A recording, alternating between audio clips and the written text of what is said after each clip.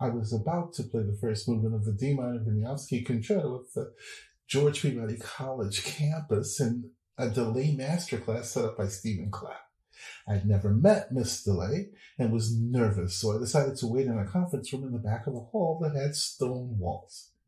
Suddenly the door opened and Miss DeLay entered. I turned as she walked behind me and sat at the other end of the table. I was petrified. After what seemed like an eternity to me, she finally spoke, saying that the room reminded her of being in a castle.